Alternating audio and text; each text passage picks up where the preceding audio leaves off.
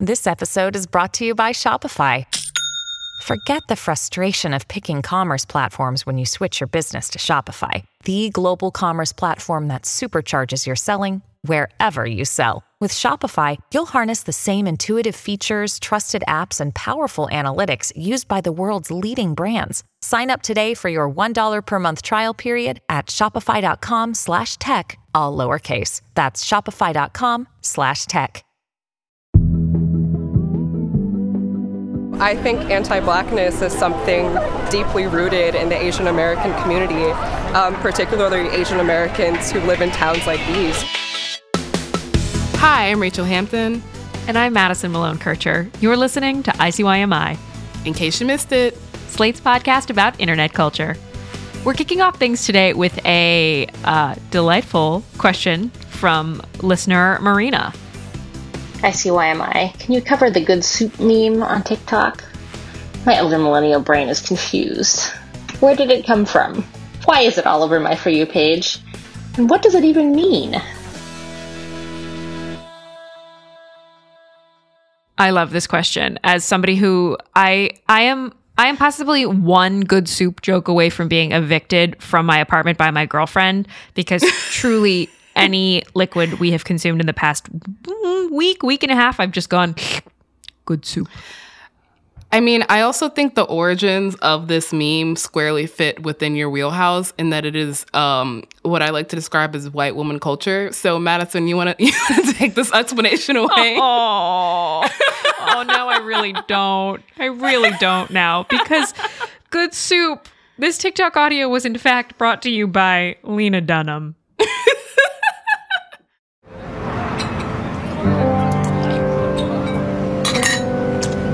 Soup. Okay, so that is Adam Driver, in case you couldn't tell just from the dulcet tones alone. I think I'm probably on like an Adam Driver watch list somewhere. A story for another day. This audio is from an episode of, I believe, season 6 of Girls in 2017. I think that's the last season. None of the plot matters. Not even Adam Driver matters. All that matters is that this is a scene where a man is literally sitting in a diner eating some soup that he declares good. At the end of the clip, he throws up this like very goofy okay symbol. That's how you know the soup, good soup. So this is where this audio comes from. And on TikTok, the use of this audio started out very literally. The first use, with the eternal caveat being that it is, in fact, very hard to figure out anything chronological on TikTok because that's not how the algorithm works. But the first use appears to be a clip from August from Vision's Vibranium Pubes. I didn't read that entire username until just now. Who post Vision's Vibranium Pubes posted. Yeah, say it again. I just can't. They posted it with the caption, when the soup is good. And that's yeah. it. It's just a clip of Adam Driver eating the soup that is good and saying the soup is good. But since then, soup has come to mean so many more things, like literally everything, quite literally any liquid. We're not going to keep playing the audio because I have the kind of clink of the spoon against the bowl stuck in my head now as just a disjointed piece of audio, and I don't want to do that to y'all. But some of the examples of TikToks under this audio, they mostly just feature people drinking some kind of liquid with the caption on the screen. And so here's a list of some of the captions. Someone said, sucking the water out of my toothbrush when I was 8, which brought back an extremely visceral memory I didn't know I had. Someone throwing ashes into the ocean. Someone stirring ice cream until it becomes, well, soup. One of my personal favorites is when you're crying alone in your room and a tear rolls in your mouth, which, yeah, that salt really is good soup. The thing is, good soup has now extended beyond just liquids. I saw someone put their chinchilla in a pot and throw some dust on it as a little seasoning. Good soup. We've definitely talked about this before on the show, and I can never, ever remember the term, but what is like a Tide Pod, the Tumblr term for foods you can't actually eat? Oh, I think it's just called a forbidden food. Good Soup is now entering forbidden food territory, I would say. It kind of is. It's getting kind of dissociated from the actual thing it's referring to, which is soup. There are a lot of TikToks under the audio of people just eating ramen, which that's just objectively true. But my favorite ones are the kind of Dadaist meme where it's referring to, I think someone was talking about, did you know that they kind of like clip airplanes down when they're on the runway? Apparently they do. What? Yeah, there's like a little thing, a little line that they clip the airplane to the runway. But apparently water pools under whatever they clip the plane to. And so someone posted a video of when you have to clip the plane and it's just this gross brackish water. And they're like, good soup. I feel like we owe it to the ICYMI guys to disclose that you and I can't see each other right now because my Wi-Fi is out. We love the pandemic. We love to work from home. Rachel, mentally, the difficulty, it just took me to conjure up the picture of a tarmac, a plane, a clip, a puddle. I'm struggling. I'm very bad at describing things, which makes me great at hosting never a playing podcast. like Pictionary with you. Oh, no. My Ever. parents hate me. No, my family hates me. Like I'm just like, the thing with the thing and how it does the thing. Which brings me to my last favorite Good Soup TikTok, which is you're either mentally stable or on Good Soup TikTok, which I don't know if you could tell by this conversation where we're at. But, yeah. Good soup. Good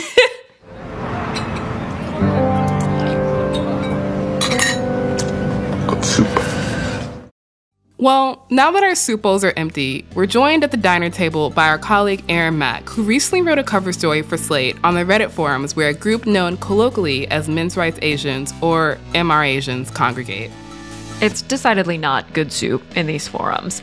This is a story about weaponized ideology that is used to harass Asian women in ways that have very real and very scary consequences. It takes a lot of twists and turns from perhaps what you might imagine when we say the term red pill. But also, it's a story about an attempt to get more Asian men into porn. We're going to get into all of that and more after the break.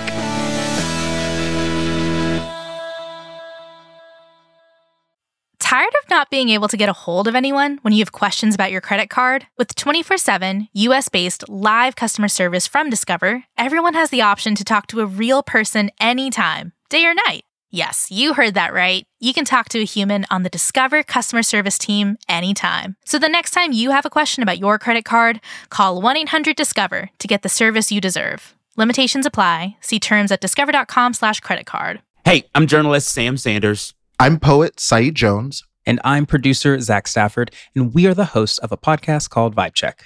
On Vibe Check, we talk about everything. News, culture, and entertainment, and how it all feels. That's right. We talk about any and everything on our show, from real-life issues like grief to music and movie critiques, and that barely scratches the surface. Yes, indeed. And it doesn't stop there. We have got a lot to say. So join our group chat, Come to Life. Follow and listen to Vibe Check wherever you get your podcasts. In 2007, TV network CBS dropped 40 kids in the middle of the New Mexico desert as part of a brand new reality show. These kids would have to build their own society from scratch. And if this sounds like Lord of the Flies to you, well, it was meant to. We were on this mission together, and we were going to prove to the world that we could make a better society than adults could. I'm Josh Gwynn, and I want to know what this wild TV experiment was really about. Split Screen, Kid Nation, a 6-part podcast from CBC. Available now. Okay, and we are back. After the murder of George Floyd in May 2020, a Yale undergrad by the name of Eileen Huang wrote an open letter warning about, quote-unquote, rampant anti-Blackness in the Asian American community that could bring violence against us all. I was just really driven to talk about a lot of what was happening in the Asian American community. I think anti-Blackness is something that's really deeply rooted in my community and in a lot of Chinese American communities. But it's also a subject that's very taboo. So a lot of people tend not to talk about it, or, nobody likes to talk about how they've hurt other communities or their own flaws. So it's really not a conversation that really happens anywhere. What could have been met as a really important, crucial sentiment instead for Eileen meant she was harassed aggressively, frighteningly, by a subset of men on the internet known as men's rights Asians. Eileen was the target of a pretty high-profile wave of attacks from MR Asians kind of near the start of this year when the spike in anti-Asian violence kind of caught media attention. And a lot of MR Asians thought that, she was kind of complicit in the violence that was happening against Asians across the country because she had a reputation for talking about anti-Blackness within the Asian American community. So she was someone who had firsthand experience with this kind of wave of harassment. That's Aaron Mack, one of our colleagues and the author of a huge blockbuster investigation, the result of years embedded in a subreddit called Asian Identity, which is also the unofficial hub for a group known as Men's Rights Asians. One thing that continued to come up during his reporting is the tie between this group and anti-Black racism. I think prior to this year, Men's Rights Asians mostly focused on Asian women who are dating or have dated white men in the past. This year, they started focusing on Black-Asian relations, mostly because, as I said, there's a spike in attacks against Asians across the country, and a lot of the videos that have gone viral from those attacks have happened to feature Black perpetrators. Not to say that, this is a mainly Black phenomenon, and there's very little proof that Black people are primarily responsible for these attacks. But they have taken those very viral videos to kind of blame the Black community for the violence that's happening against Asians. And generally, they've been kind of resentful of Black people because, progressives rightly focus on the Black experience.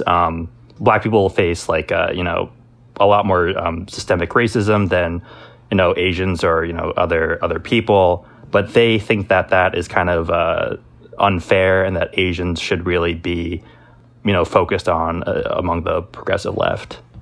What exactly is the subreddit Our Asian Identity? Where did it come from? You just got into a little bit about what the grievances of that group are, but so much of this is coming from Reddit. So I would love if you could talk a little bit about the community over there. Our Asian Identity was a subreddit founded in 2015.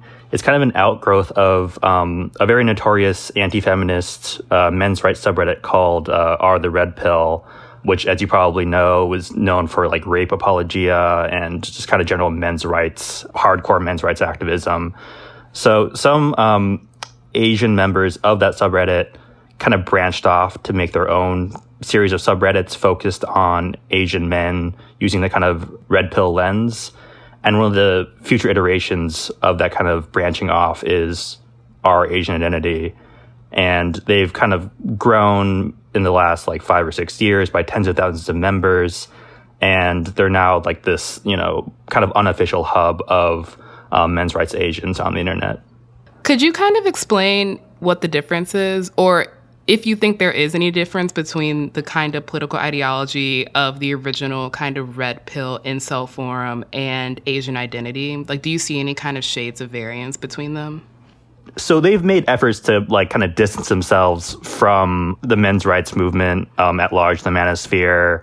According to a researcher I talked to, it's largely because Reddit has really cracked down on red pill forums. Our the Red Pill right now is quarantined, which means it's harder to find in search results and everything. So they've kind of cleaned up their lane. Did you say quarantined? Yeah, they call them quarantined on Reddit. Apropos. Yeah, very, very much so. So basically they tried to clean up a lot of the kind of outward signs of red pill ideology, so they don't use words like cuck anymore. But I think, a lot of people I talk to would argue that, the roots of what they're arguing about and what they think are very similar to thoughts that or ideologies that are the red pill is trying to disseminate into the broader culture. I don't think they would say that they believe in that. They wouldn't say that in such explicit terms, but a lot of what they argue and a lot of the harassment that has been connected to them is very along those lines. Aaron, what would you say are the core tactics this community uses to spread its ideology? Yeah, so they actually have like a whole Wikipedia guidebook kind of thing set up on their subreddit where they like kind of explain to you how to do this. So one of their favorite tactics is to like create, as I said, like kind of burner sock puppet Twitter accounts.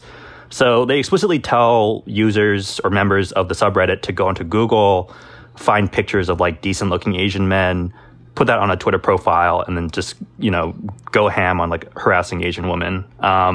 So like anonymity and like kind of these burner accounts are a big part of their kind of strategy because they think that it makes it seem like their ideology is more widespread than it actually is. And then another thing they like to do is, you know, kind of create these they try to create these more established organizations like magazines or nonprofits, other things like that try to, you know, lend an air of legitimacy to the kind of movement they're trying to launch into the broader mainstream.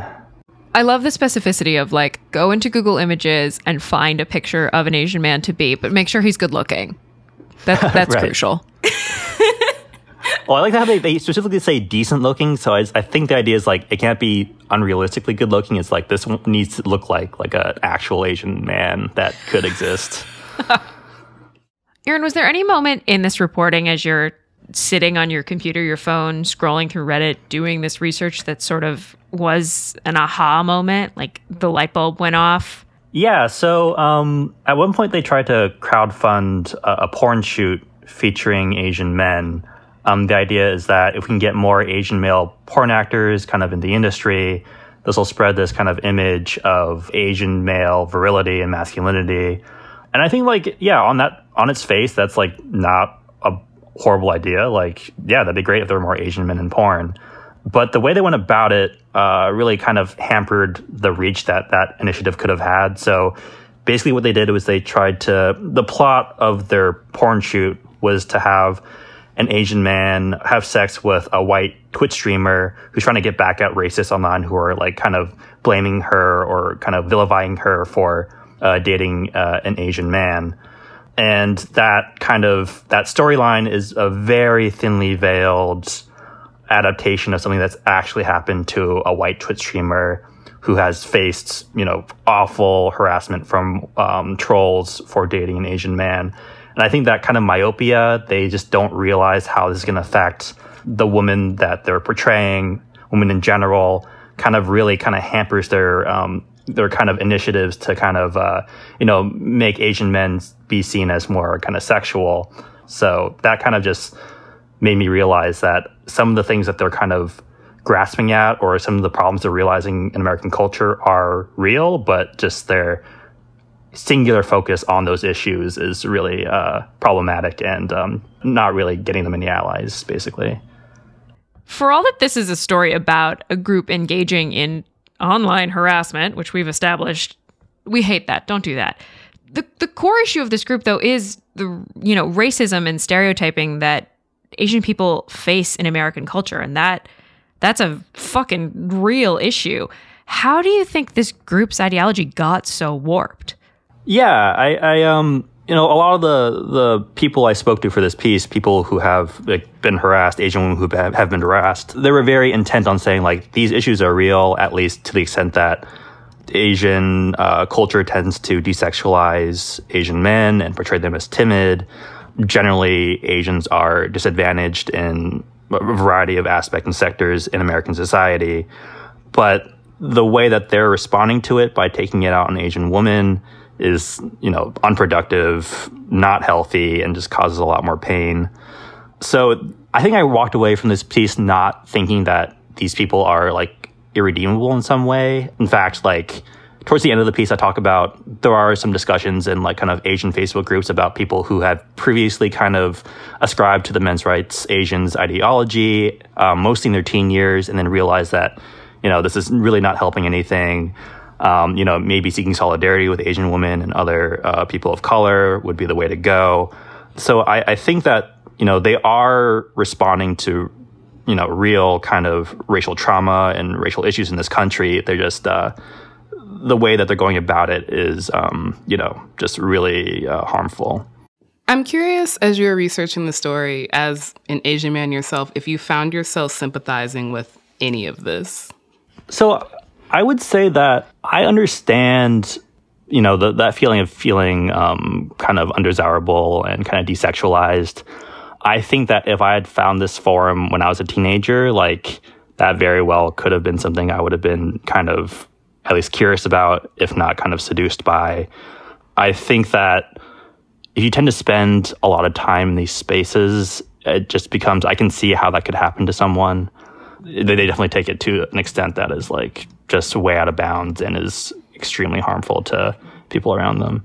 Something that's always interested me, and that always interested me when I heard you were doing this story, is that the centering of lack of romantic prospects in this kind of world presents a kind of interesting parallel between the online experience of dating as an Asian man and dating as a Black woman. I think the statistics on dating apps are actually fairly similar in terms of like the hierarchy of desire. And I'm curious as to whether that's ever acknowledged in these spaces. And if it's not, whether you think that kind of solidarity building might create a kind of healthier space.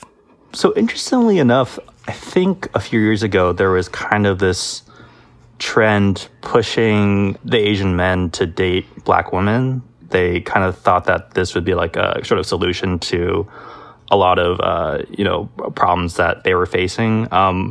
Which I don't think I have like a problem with that. That seems like a fairly like okay direction to try to take things. I think they also, though, more destructively tend to say like, oh, like there's a lot of discussion about how like Black women are like kind of seen as less desirable the same way as Asian men. So why can't we talk about this in the same way? And I think what they're kind of forgetting is that the way that they talk about it kind of leads to harassment and has just been kind of associated with harassment, for like the past, at least online the past few years, but it's been going on for decades from what I've heard from people I've talked to. I actually want to read a section of your piece, Aaron. The surge of violent attacks against Asian Americans has, over the course of the pandemic, unexpectedly knitted together two different threads of what MR Asians hate about progressivism: empowerment of Asian women, and an emphasis on the experience of Black people.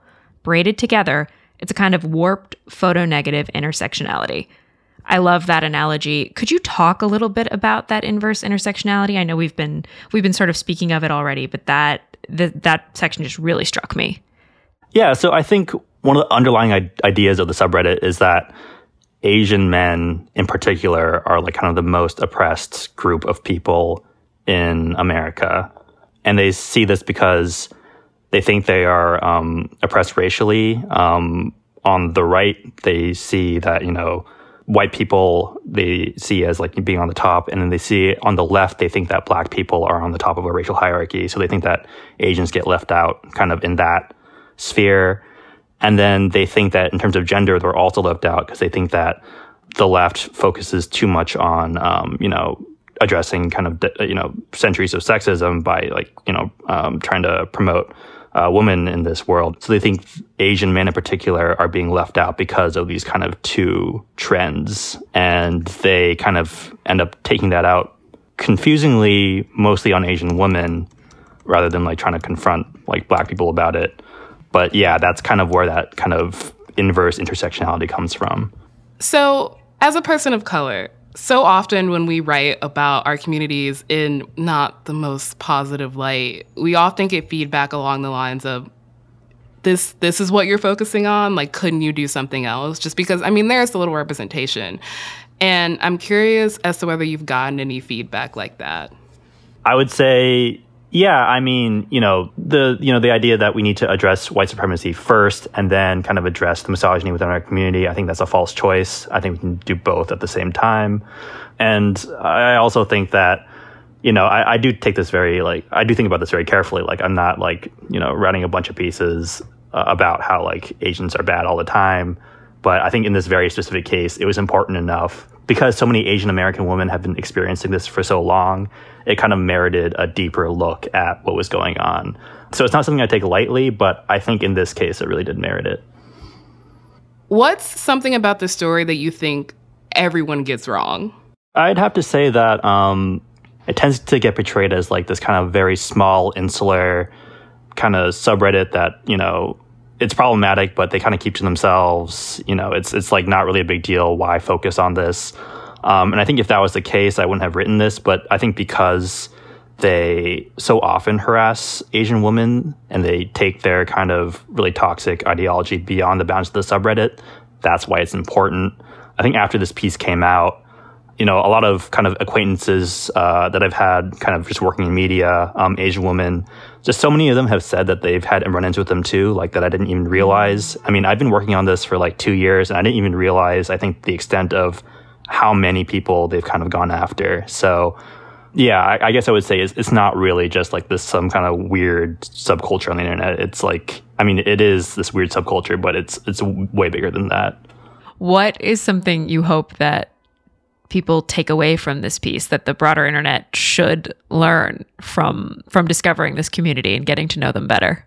I think the best reactions I've seen to this piece are Asian women online saying this is what it means to be an Asian woman online. This is something that we've had to deal with for a long time. And I think it doesn't get talked enough about. And I think just realizing that this is something that you're kind of swimming upstream against as an Asian woman is pretty important to realize.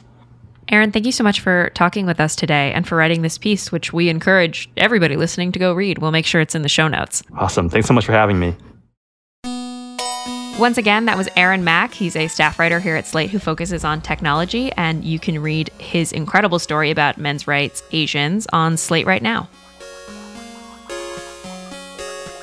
All right, that is the show. We will be back in your feed on Wednesday, so definitely subscribe. Once again, it's free 99 and the best way to never miss an episode. In the meantime, please continue to spread the word of the ICYMI gospel. You can always follow us on Twitter at ICYMI_pod, which is also where you can DM us your questions and also where you can DM us your memes.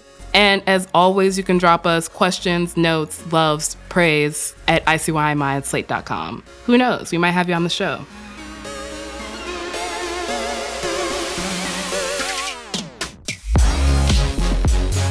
ICYMI is produced by Daniel Schrader. Our supervising producer is Derek John. Forrest Wickman and Allegra Frank are our editors, and Alicia Montgomery is executive producer of Slate Podcasts.